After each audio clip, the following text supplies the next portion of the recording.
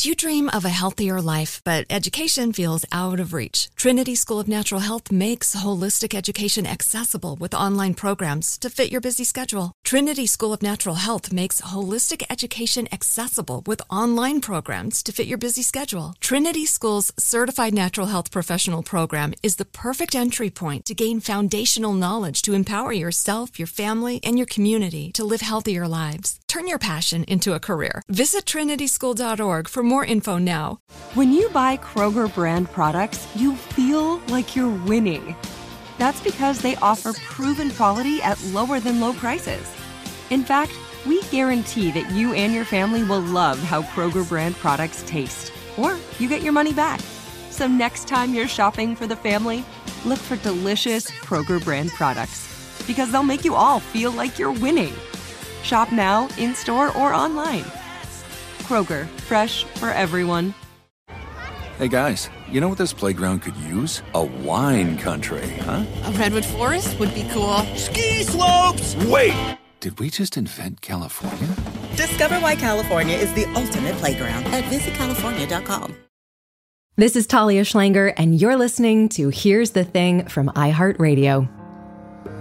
Yellow walls are lined with portraits, and I got my new red fetching leather jacket. All these poses, such beautiful poses, makes any boy feel like picking up roses. That's the absolutely unmistakable voice of Rufus Wainwright. The song is Poses. It's the title track from his second album. You could say that musical craftsmanship was Wainwright's destiny. It's certainly in his DNA. He was born to folk royalty, son of singer-songwriters Loudon Wainwright III and Kate McGarrigle. His sister Martha is also a compelling musician. Rufus Wainwright was playing piano by the time he was 6 and touring as a member of the McGarrigle sisters and family when he was only 13. So it's no surprise that he broke through early. Rolling Stone named Rufus Wainwright Best New Artist for his self-titled debut album.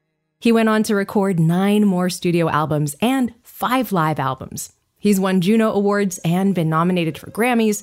He's been honored by GLAAD and has poured his gifts into numerous genres, from pop to standards and even opera.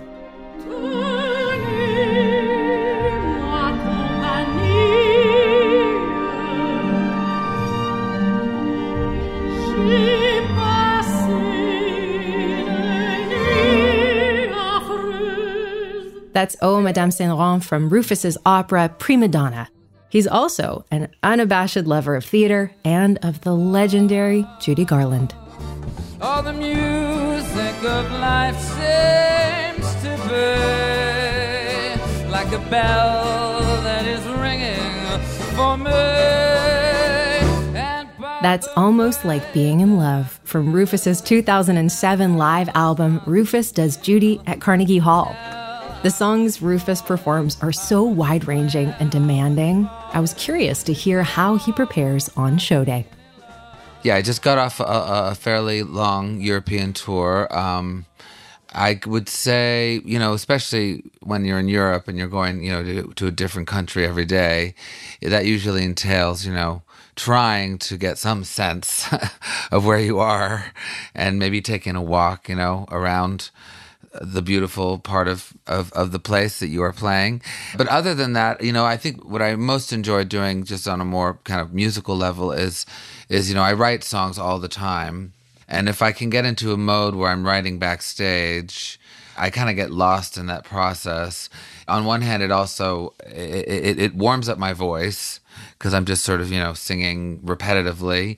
But then also, I have this strange thing where oftentimes I will come up with an amazing lyric, or what I think is an amazing lyric, right before I have to go on stage. It's like a strange little cosmic sort of thing that happens. And so I'm always shocked that, like, right before I have to, jump onto the stage, this like melody will come or this lyric will come, and it's kind of, the muses playing tricks on me a bit. So they're like, here you go. Now you can't work on this idea. Now you got to go entertain the people. Yeah. It happens quite regularly. So Wait, so what do you do with it then?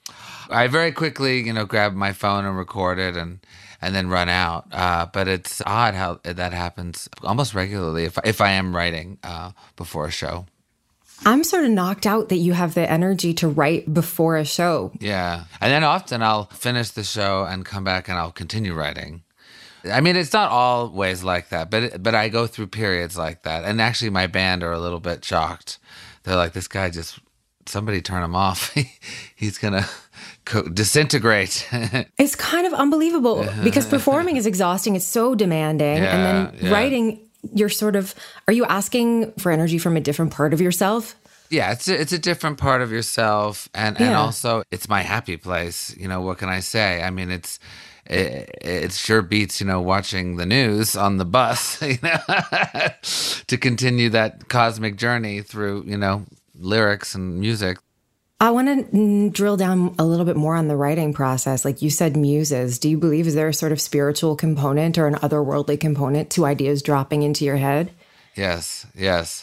Well, speaking with Talia, who of course is one of the muses, I have a kind of witchy, belief and inspiration and, coming up with these ideas and characters that kind of speak to you from another world and need to be manifested and so forth. I strongly believe in that kind of pagan ritual, of summoning the muses, yes. What needs to be in place for you to be able to summon them? Like, is there a part of your life that you have to be active in order for that connection to be there?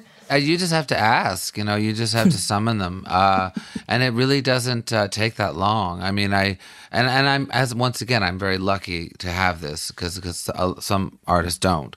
But I have often found that if I really sit down and I say, look, I got to write this song, send me a message, I am usually rewarded pretty quickly.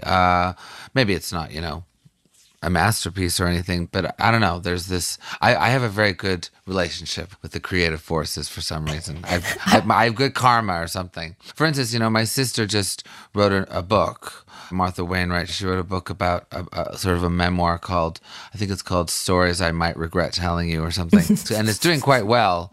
And I've written things occasionally. That is the complete opposite. If I have to write prose and sit down and compose a sort of story that's like pulling teeth for me. I'm wondering also, so there are these ideas that come from wherever they come from, but then there's the actual work, like the mechanics of sitting down and giving physical form to an idea, which is like a massive amount of work. Do you ever have a day where you're like, I don't want to do that? If I have to do it, I do it. But it isn't, I don't know. I mean, I'm someone who, maybe because I've had, rather reckless tendencies in the past, wanting to go out and wanting to kind of lose myself in, the dark recesses of the world occasionally. Therefore, I've always had a lot of projects on the go, whether it's musicals or operas or making records. And that does also, that gets me out of my head and just allows me, it's wholesome in the end. Keeps you out of trouble? Yeah, keeps me out of trouble. There you go. That's fair. Well, I'm wondering, you put out a new album a couple of years ago, and when I think about your evolution as a songwriter, I'm wondering how you think that you've changed as a songwriter over time, maybe since you were engaging in some of those dark recesses. Yeah. I mean, certainly every song that I've written, I try to write it as if I've never written a song before, But then, of course, there are, themes that arise that I've worked with. And there does seem to be kind of types of songs that I write that are in these compartments. I really try to make it a blank slate at the outset. I think when you do it so much and for so many different types of projects, you do have to sort of, you have to be able to get super zen about it at the outset. And then, then it takes the form that it will take. I mean, if I was a pop songwriter, and that does exist, there are, especially in Los Angeles, I mean, there's whole teams of people who churn out these pop hits, and there's a real formula to it and a real kind of desire to, hit a market and stuff. That is a big job. I cannot do that. Why is it? Like, how is what you are doing different than what that is? Well, because I'm going to, for me, it's a spiritual. I'm not saying that other people don't have a spiritual connection to their songwriting, but mine is wholly so. In the sense that, like, when I'm writing a song, I'm not thinking about any other artist singing it. I'm not thinking about, what's on the radio. I'm not thinking about what the kids want to hear or what's popular at the moment. It's like totally devoid of anything like that. And I'm not necessarily proud of this. It's just how I do it, Yeah. But that's the journey that I take, and people seem to react well to it, Well, it's kind of always been that way. Like, as you're saying this, I'm thinking 1998, you put out your debut album. The biggest albums that year were like The Miseducation of Lauryn Hill, like hip hop, R&B, soul, Mezzanine, Massive Attack. The grunge era had just come, and that was all about people pretending that they weren't putting effort into anything. Did you have any sense or any care about how you were fitting in at that time? I had no idea what was happening on many levels. I just wanted to write a really great song. I mean, I was very, and still am, dedicated to the classics of songwriting, whether it's, the classic American songbook or, German lieder or, opera or great American musicals. And I just wanted to write something that was kind of arresting as those works can be, And a lot of that music, when like Nirvana came out and stuff, it's not that I didn't like it or that I didn't get it. It just wasn't in my purview, which is funny because I ended up going to LA and hanging out with Courtney Love. Like, I knew all those people. I was in that scene, but I was in my own little bubble doing my own little thing. And thankfully I had the support to do that with DreamWorks Records and stuff. So, yeah, you said that you wanted to write the great song, or that you were on the hunt for something. Yeah, was there a first song that came out of you that you were like, okay, I can do this? Well, I mean, the one that's most sort of seminal is this song "Beauty Mark" that I wrote about my mother early on, and it's on my first album. I never had it, I never wanted it, I never had your beauty mark, but I do have your taste, and I do. Because I'd written a bunch of songs that were kind of all over the place, and my mother told me that. She said, you got to really tighten this up a little bit here, because I don't think people are going to want to listen to this too much. We should say, like, she was an amazing folk singer, Kate McGarrigle. Yeah, she was. Yeah, Kate McGarrigle, great. Yeah, legendary folk singer. She wasn't just like some mom who was like, you do better. No. Yeah. No. She was very intent on really, giving me a solid education, and therefore was pretty critical of both my sister and I. But so I wrote Beauty Mark as a kind of reply to her, and she loved that song, and she kind of liked every song after that, pretty much, except for a few exceptions. And she'd tell you those? Oh yeah, no, she would let me know. So you write that song early on, and you like sort of mentioned that when you were writing at that time in your early career, there was a big lifestyle that was going along with it. Partying, having a lot of fun. How did you balance that with the actual craft of like sitting down at the piano and doing what you were doing? Yeah. Well, it all came together, it was all done at the same time. I mean, my great saving grace, and it is true, is that I was never able to really perform when I was screwed up. Like drinking and singing on stage just did not work for me. I immediately, my tuning faltered, and my piano playing, I'd make mistakes and stuff. So I had to have a line and sort of a border there that I was thankfully I had.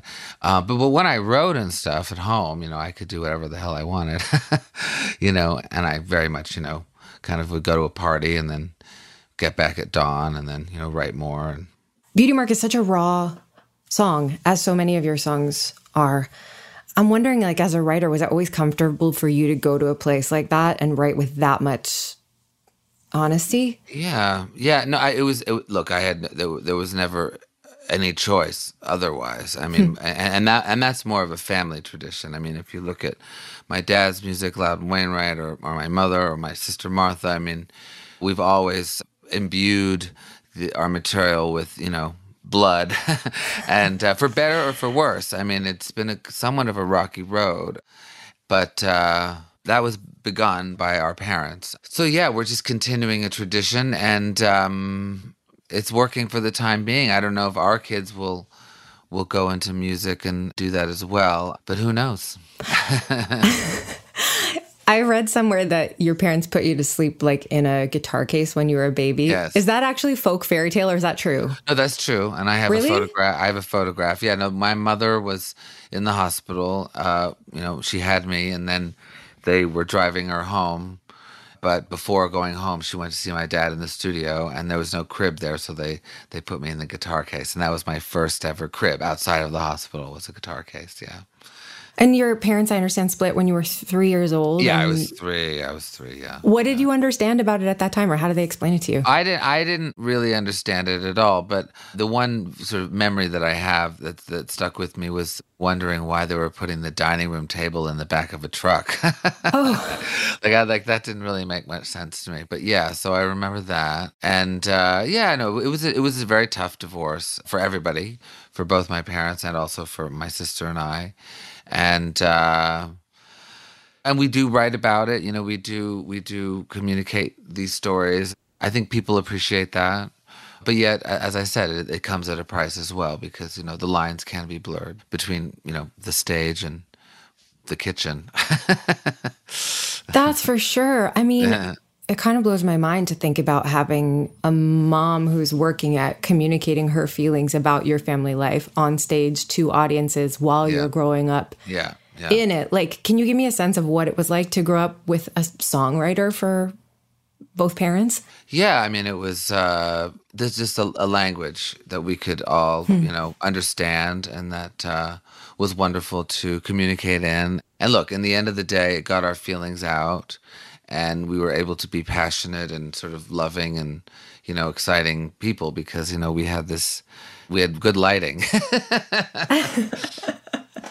How did you fall in love with musicals? Like, your parents were both folk musicians, so where did the love of musicals come from? I would visit my dad, and we would go see musicals, and In New York? New York. Yeah, He was okay. in New York, and we'd go to Annie and Barnum and Cats and stuff. So it was really through him. And then I developed a real passion for Cole Porter, especially, and those very famous, the Ella Fitzgerald records, when she would do the songbook albums, Classic American Lawrence songbook, and Hart, and so I would listen to those songs, which were often from musical shows, and then do a little research here and there. I would think that somebody like with a love of musicals and theater and all of that, and with also the widely emotional voice that you have with so much range to it, could have thought about pursuing theater as a career. Did you ever think about that? I mean, I didn't want to, I wanted to write the material, but I am writing. I mean, I've written a musical now that will actually be premiered in about a year or so. I can't really say anything about it, but yes, I am definitely aiming. I want to know everything about it. I know, and it's a great story, and it's with a great sort of team, and you will know more about it. But I mean, certainly now, with the Judy Garland shows, celebrating her 100th birthday and singing a lot of those, classic musical songs. And also, I mean, with her especially, I was like just head over heels in love with movie musicals. For me, I didn't want to be on, the stage necessarily in a musical. I wanted to be on a sound stage, with, thousands of people surrounding me and, fountains and thunderclaps and everything. So that was sort of more what I was susceptible to. Well, there's the glamour of it, but there's also, I think, the music. Like, what was it about the music that Judy Garland sang that made you want to take it on? Yeah. Well, I think with her especially, it was this insane, and I'm speaking about her movies now and the musicals, this insane kind of laser beam of strength where all of these elements suddenly were mushed together, whether it was her incredible singing, an incredible song, the great lighting. I mean, the light, even though I say lighting in a kind of funny way, though you can't, but that Hollywood lighting was just so otherworldly, and then the great costumes and the great choreographer, and it would all come together in this sort of blinding ray of light and just devastate anyone who even came within, an inch of it. So I was very seduced by that. And of course, the music was really top of the list. I mean, in the sense that that songwriters at that time, and a lot of them did write musicals, Irving Berlin and Cole Porter and all of those guys, is that they were really celebrated as these... they were considered gods in a lot of ways. And when I say gods, I mean like gods and goddesses, more Greek style, to what everybody did. It had to be just so seductive and so powerful and so kind of just undeniable in a lot of ways. And there was a sense of occasion. Like there was a sense of occasion about everything that I think. Yeah. And I think to be on stage or to be on the film, on screen, you had to be larger than life. Yeah.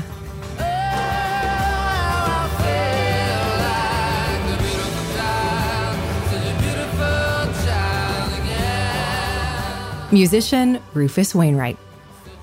If you love conversations with powerful songwriters, check out our episode with Carly Simon. I had developed my own voice, but with so many influences that I hadn't cut myself off from my influences and made a whole me. The umbilical cord was still attached to Odetta, was still attached to Annie Ross of Lamberts, Hendricks and Ross, still attached to Pete Seeger, to the various influences. I still have trouble with that. Hear the rest of the conversation with Carly Simon at here'sthething.org. After the break, Rufus shares the special something it takes to do justice to Judy Garland. Mom met a lot of your demands over the years. This Mother's Day, get her the Bartesian cocktail maker that makes premium cocktails on demand. In just 30 seconds, have your choice of over 60 premium or seasonal cocktails, all at the touch of a button. Get $50 off on the Bartesian cocktail maker now when you buy 1 pack of cocktail capsules. So, for all the times you made a mess, get Mom the countertop cocktail system that makes premium cocktails without making any mess at all. For all the times you begged for soda, get her premium cocktail capsules made with real fruit juice and craft bitters. For all the times you demanded tacos for dinner, get her the Bartesian that mixes margaritas in just 30 seconds. Make Mom's Mother's Day and all the 364 days that aren't Mother's Day with a Bartesian cocktail maker at $50 off. Visit BARTESIAN.com/mother now to get $50 off the Bartesian Premium Cocktail Maker. Bartesian, premium cocktails on demand. Do you dream of a healthier life, but education feels out of reach? Trinity School of Natural Health makes holistic education accessible with online programs to fit your busy schedule. Trinity School of Natural Health makes holistic education accessible with online programs to fit your busy schedule. Trinity School's Certified Natural Health Professional Program is the perfect entry point to gain foundational knowledge to empower yourself, your family, and your community to live healthier lives. Turn your passion into a career. Visit trinityschool.org for more info now. Are you tired of your scented cleaning products smelling and cleaning like meh? Then it's time for an upgrade with the power of Clorox Scentiva. With an uplifting scent that smells like coconut, Clorox Scentiva gives you powerful clean like Clorox, but a feeling like being transported to a tropical island retreat. Imagine putting your phone on Do Not Disturb, tuning out all the constant, just the feeling of warm sand in between your toes and a fruity drink in your hand. The ones with the little umbrella. Refresh your home to feel like an all-inclusive vacation by getting Clorox Scentiva. Also available in grapefruit and lavender scents at a nearby retail store.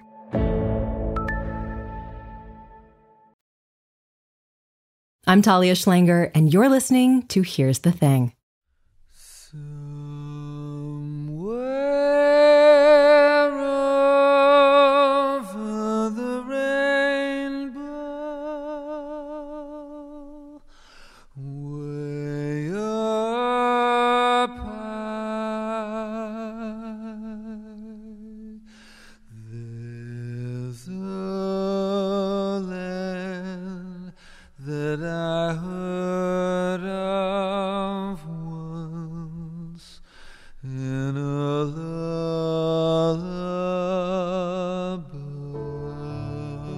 That is, of course, Somewhere Over the Rainbow, from Rufus Wainwright's new live album, Rufus Does Judy at Capitol Studios.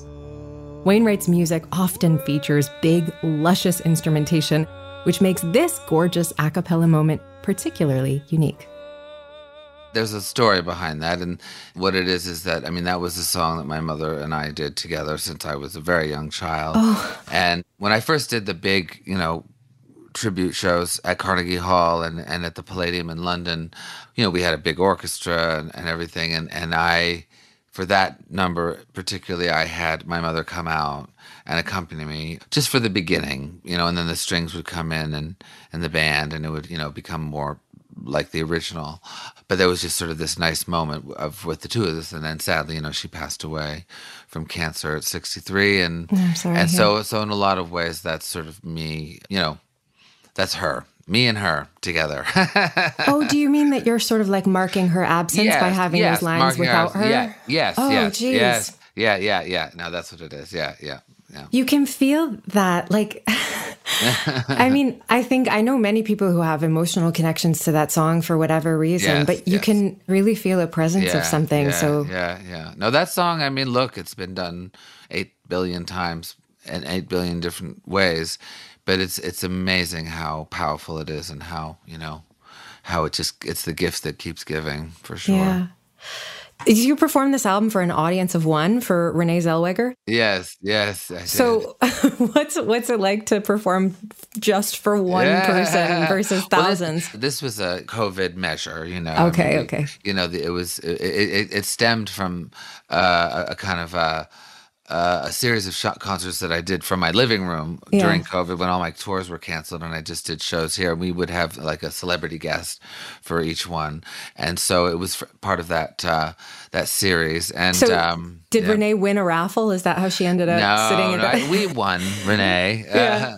We won the raffle, and Renee arrived. Really, actually, we did, because we would ask a lot of people, and some people could, some people couldn't, some people didn't want to, be anywhere during COVID. So it was, we were very fortunate to have her. And she was totally gracious, and I think really enjoyed it a lot. And she was going to maybe sing at one point, but then it didn't really make sense, because she'd just done Judy and she'd won the Oscar for it. And and it was sort of like, I think she was ready to like be a spectator, she was ready to, she didn't want to kind of go back into Judy, which I totally understand, move on.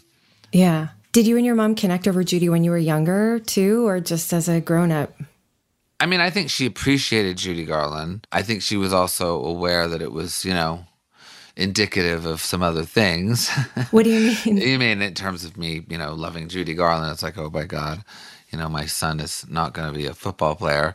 She was nervous about a lot of that stuff, that I was gay. And so I think it was accepted, but also not necessarily encouraged. She wasn't against it or anything, but it was, once again, it was a different world. Being gay back in the 80s was very different. But she appreciated her artistry, and she loves the song. But she was really more of a rock and roll person. My mother loved, Bob Dylan and the Rolling Stones and people like that. I'm curious about what it was like to come out to your mom at that time. Yeah, no, it was intense. It was intense. I was only 13, so wow. So and that was very rare at that time, and AIDS was everywhere, and so it was a heavy duty time, but we got through it, thankfully. Were you scared at that time too? Did you have an awareness? Oh yeah, all the time. Yeah, no, I was scared shitless, of what was going on with AIDS and everything, and. So was everybody. It was like a very dark period, which, I mean, we're in a dark period now. Yeah. But yeah, the AIDS epidemic was pretty bad. I grew up in theater and working in theater, and my first roommate was a gay guy he was in his 20s. I was 17, and he and his friends sort of showed me how to live and showed me the ropes. And we were in Toronto, which is quite different, but we, I got a sense of it. We've lost friends in our friend group to complications due to HIV, and it's so real and it's so recent. Yeah. Like, it's kind of amazing to make it out of that time safely. Yeah. No, it is. And it's somewhat of a miracle, I have to say, because I had some pretty dicey periods at certain points. But, it is, look, I mean, And maybe with Judy too, and in a strange way with those songs, and also, she would have been 100, that's Wow. the June 10th is, I'm performing, at City Winery for her birthday and doing some of this out, doing her, a lot of these songs.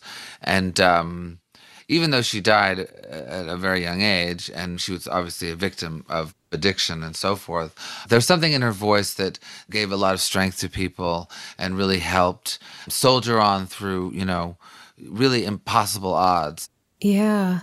And we need honesty from our artists. Yeah.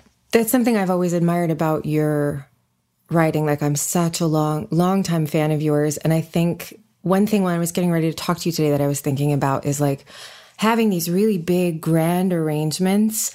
You have to have a real emotional truth to what you're saying for that to all make sense and land and not feel over the top, like to feel real. Is that something you think about in your writing? Well, I have to say with this album, I strongly believe that is one of its greatest assets, is that this whole Judy, phantasmagoria beforehand with the Carnegie Hall and the orchestra and the big arrangements and everything. That's great, and I love doing that, and I will do that again. But there's something in paring it all down and really going back to the essentials, and also really having it lean mostly on my interpretations as a singer and as an artist. There's a brutality to it, which is good. It's much more fierce. And now I've sung those songs for many years, like when I made my album, the Judy album, almost 20 years ago, I didn't know a lot of that material very well, but now it's really in my body, and I just have to I can do it all a cappella. It's hard to sing though. Like, that stuff is not easy to sing. It requires a huge range, right? Yeah. Well, I think it requires an intelligence.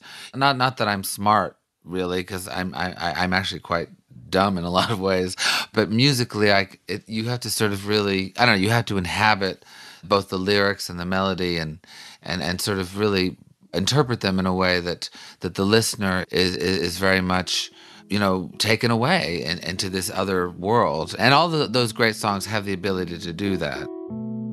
Cigarettes and chocolate milk. Rufus Wainwright. If you're enjoying this episode, don't keep it to yourself. Tell a friend. And be sure to follow us on the iHeartRadio app, Apple Podcasts, or wherever you get your podcasts. When we return, Rufus Wainwright shares his thoughts on how fatherhood has changed him.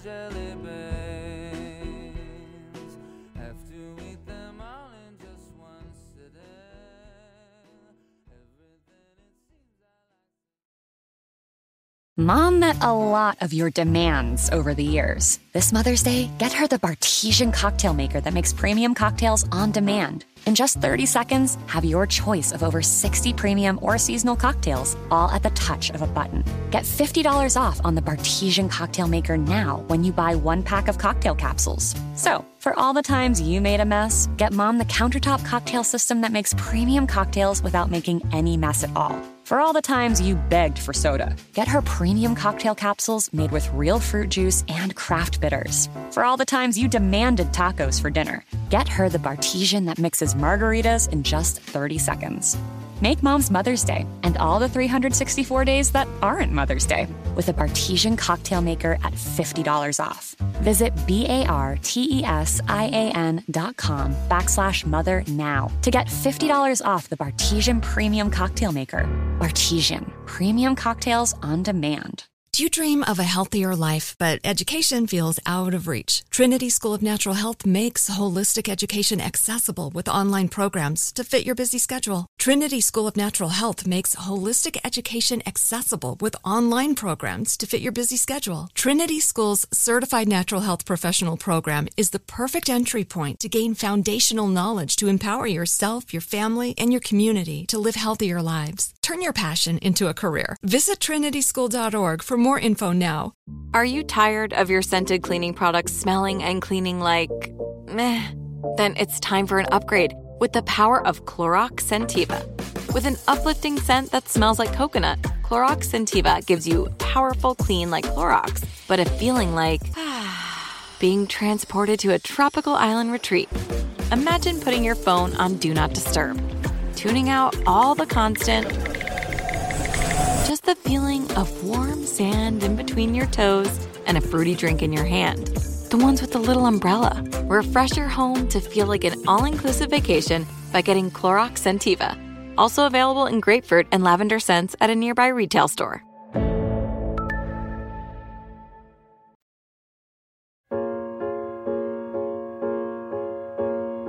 I'm Talia Schlanger, and you're listening to Here's the Thing. I'm going to a town that has already been burnt down. I'm going to a place that has already been disgraced. I'm gonna see some folks who have already been let down. I'm so tired of America. That's Rufus Wainwright performing Going to a Town from his 2007 album Release the Stars. Wainwright's wide-ranging style is impossible to pigeonhole. For a musician who has straddled so many styles and had such a long career, I was curious who his fans are today, who he sees when he looks out at the crowd. Well, it depends where I am. You know, especially in Europe, I get a good sense of that where, you know, in certain places it'll all be people my age or older, and then other places there'll be a lot of young people. Like in Spain, for instance, there's still a lot of young people who come to see me. Mm-hmm. A lot of women. Yeah. And a lot of straight guys. The gays are a little harder to pin down, as usual. What do you mean?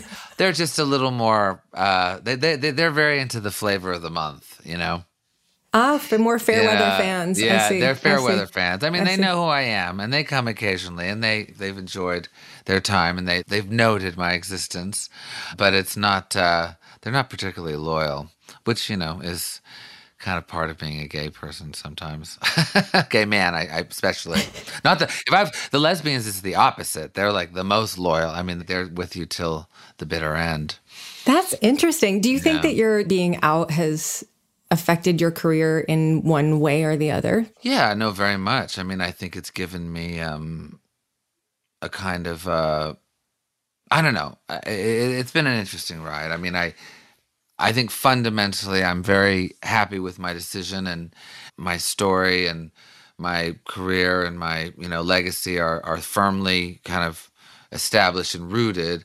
I do think I lost a lot of opportunities along the way that could have maybe made me, I don't know, more mainstream, or, you know, made me more money and stuff. But in the end of the, totally. But funnily enough, I think I actually dodged a bullet, because if I'm not hounded all the time. I have privacy. I can do what I want to do. You know, I'm not sort of a slave to this show business beast that I think people who are a few notches up from me have to contend with. Yeah. More. Did anybody ever try to make you keep that side of yourself down? Oh yeah, no, they would often say like, "Oh, why don't you just pretend you're bisexual?" Oh God. Like when I would say it, or that or just not talk about it. I mean, when I started, nobody was doing it. I mean, it was, and I was in the mainstream. I was signed to a major label, and, you know, doing big shows, and I was very honest about my sexuality, which was completely unusual at that time, especially for men. Because at that time, there were people like Melissa Etheridge, and Katie Lang had kind of come out of the closet a bit. So it was kind of happening, but that was more of a sort of, how can I say this? I wouldn't say it was a thing, but it was sort of, it was less dangerous, I think, than a gay man, which is interesting. But then afterwards, you know, it became, you know, more common. Do you think that the music industry has changed at all when it comes to welcoming people of all? Yeah, I mean, I do actually feel that in the music business, it's, you know, with people like Lil Nas X and Troye Sivan, and yes, there's a foothold now that exists.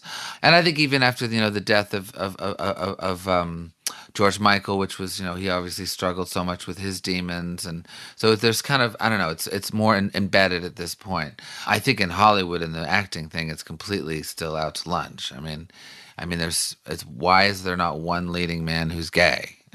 Really, like a leading man, you know? Yeah. There's not one, you know, still. And I mean, they kind of toy with it, but there, I think in Hollywood, it's in the movie business and stuff, it's still a big problem. I'm thinking about So Schitt's Creek, this like wonderful show created by Eugene Levy and his son, Dan Levy. Yeah. And as you're saying this, I'm thinking about the finale episode, which was considered groundbreaking, you know, in the last couple of years, where the Dan Levy's character marries a man.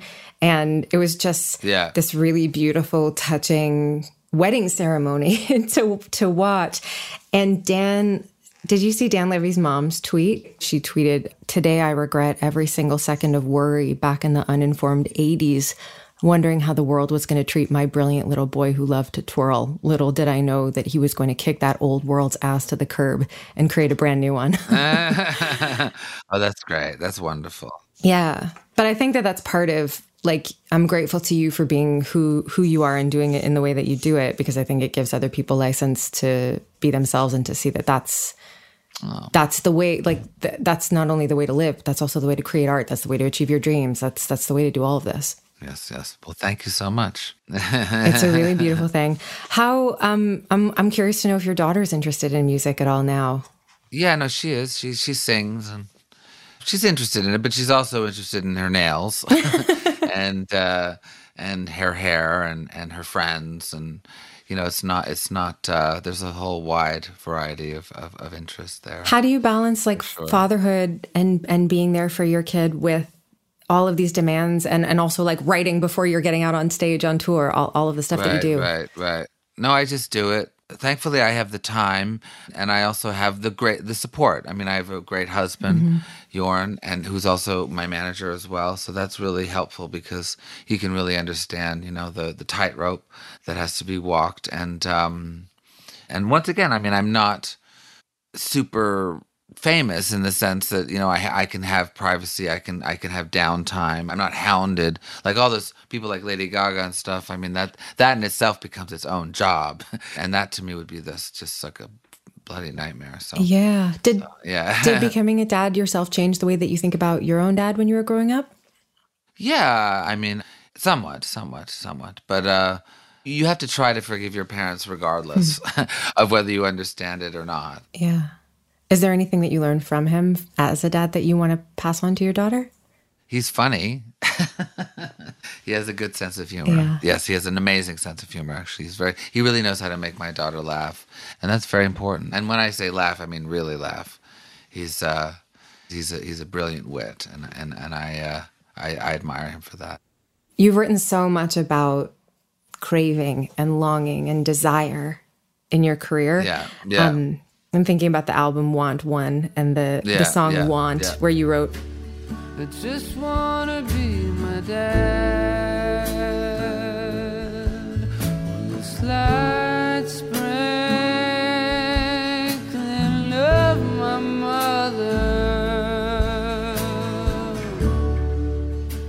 What do you want now? Now, what do I want? Good question. Well, you know, speaking of Broadway, I actually would like to conquer Broadway. It's very simple. I spent, you know, during COVID, this idea to write this musical came up, and I did it. And now we're very much in the process of, you know, producing the theater piece and getting, you know, casting and stuff like that. And I do actually see a real opening for me in terms of really being able to gain from all the experiences I've had in the past through opera or through, you know, my love of Judy Garland. I can kind of infuse this Broadway dream with that knowledge. So I'm very excited to actually go full on ahead into that. That's what I want. I want to conquer Broadway and the West End. Broadway and the West End. Let's just keep it simple. Dream small. That's what they always say. Yeah. No, but what is it that drives you to conquer these new territories after so much time? What is it? Well, look, it's funny because it's not, I never wanted to conquer, for instance, I never wanted to conquer the opera world. And I didn't. I mean, I wrote 2 very beautiful operas and they've done very well and they're very appreciated and they're being produced. But it's not like, I'm not like the leading composer of opera or anything. And in terms of singing the Judy stuff, I just did that because I thought it would be fun. But with the Broadway West End stuff, that I do want to conquer. That is more of a blood sport. So I'm embarking on that journey now. I already have actually. So. Well, I'm going to wish you well with it. I cannot wait to hear what comes of it. Yeah. Well, thank you. Thank you. My phone's on My thanks to singer, songwriter, and opera composer Rufus Wainwright. You can see him live all over the US and Europe in 2022. And if you're in New York, you can catch him at City Winery. He has 4 dates there starting June 5th. I'll leave you with Rufus's ode to love in the modern world. This is Vibrate from Want One. I'm Talia Schlanger. Alec Baldwin will be back next week. Here's the Thing is brought to you by iHeartRadio. My phone's on vibrate for you. God knows what all these new drugs do. I guess to have no more fears, but still I always end up in tears. Do you dream of a healthier life, but education feels out of reach? Trinity School of Natural Health makes holistic education accessible with online programs to fit your busy schedule. Trinity School of Natural Health makes holistic education accessible with online programs to fit your busy schedule. Trinity School's Certified Natural Health Professional Program is the perfect entry point to gain foundational knowledge to empower yourself, your family, and your community to live healthier lives. Turn your passion into a career. Visit trinityschool.org for more info now. Hey guys, you know what this playground could use? A wine country, huh? A redwood forest would be cool. Ski slopes! Wait! Did we just invent California? Discover why California is the ultimate playground at visitcalifornia.com. Are you looking for the perfect move-in ready home this spring season? Now's the time to buy at Fisher Homes. For a limited time only, enjoy below-market interest rates starting at 5.375% APR, 6.139% APR. With these exclusive lower rates, you can save hundreds on a move-in ready home and start enjoying the benefits of home ownership even faster. Schedule your personal tour with one of our new home specialists at FisherHomes.com and make this spring the season you find your perfect home sweet home. Financing provided by Victory Mortgage, LLC, NMLS 461249, Equal Housing Lender.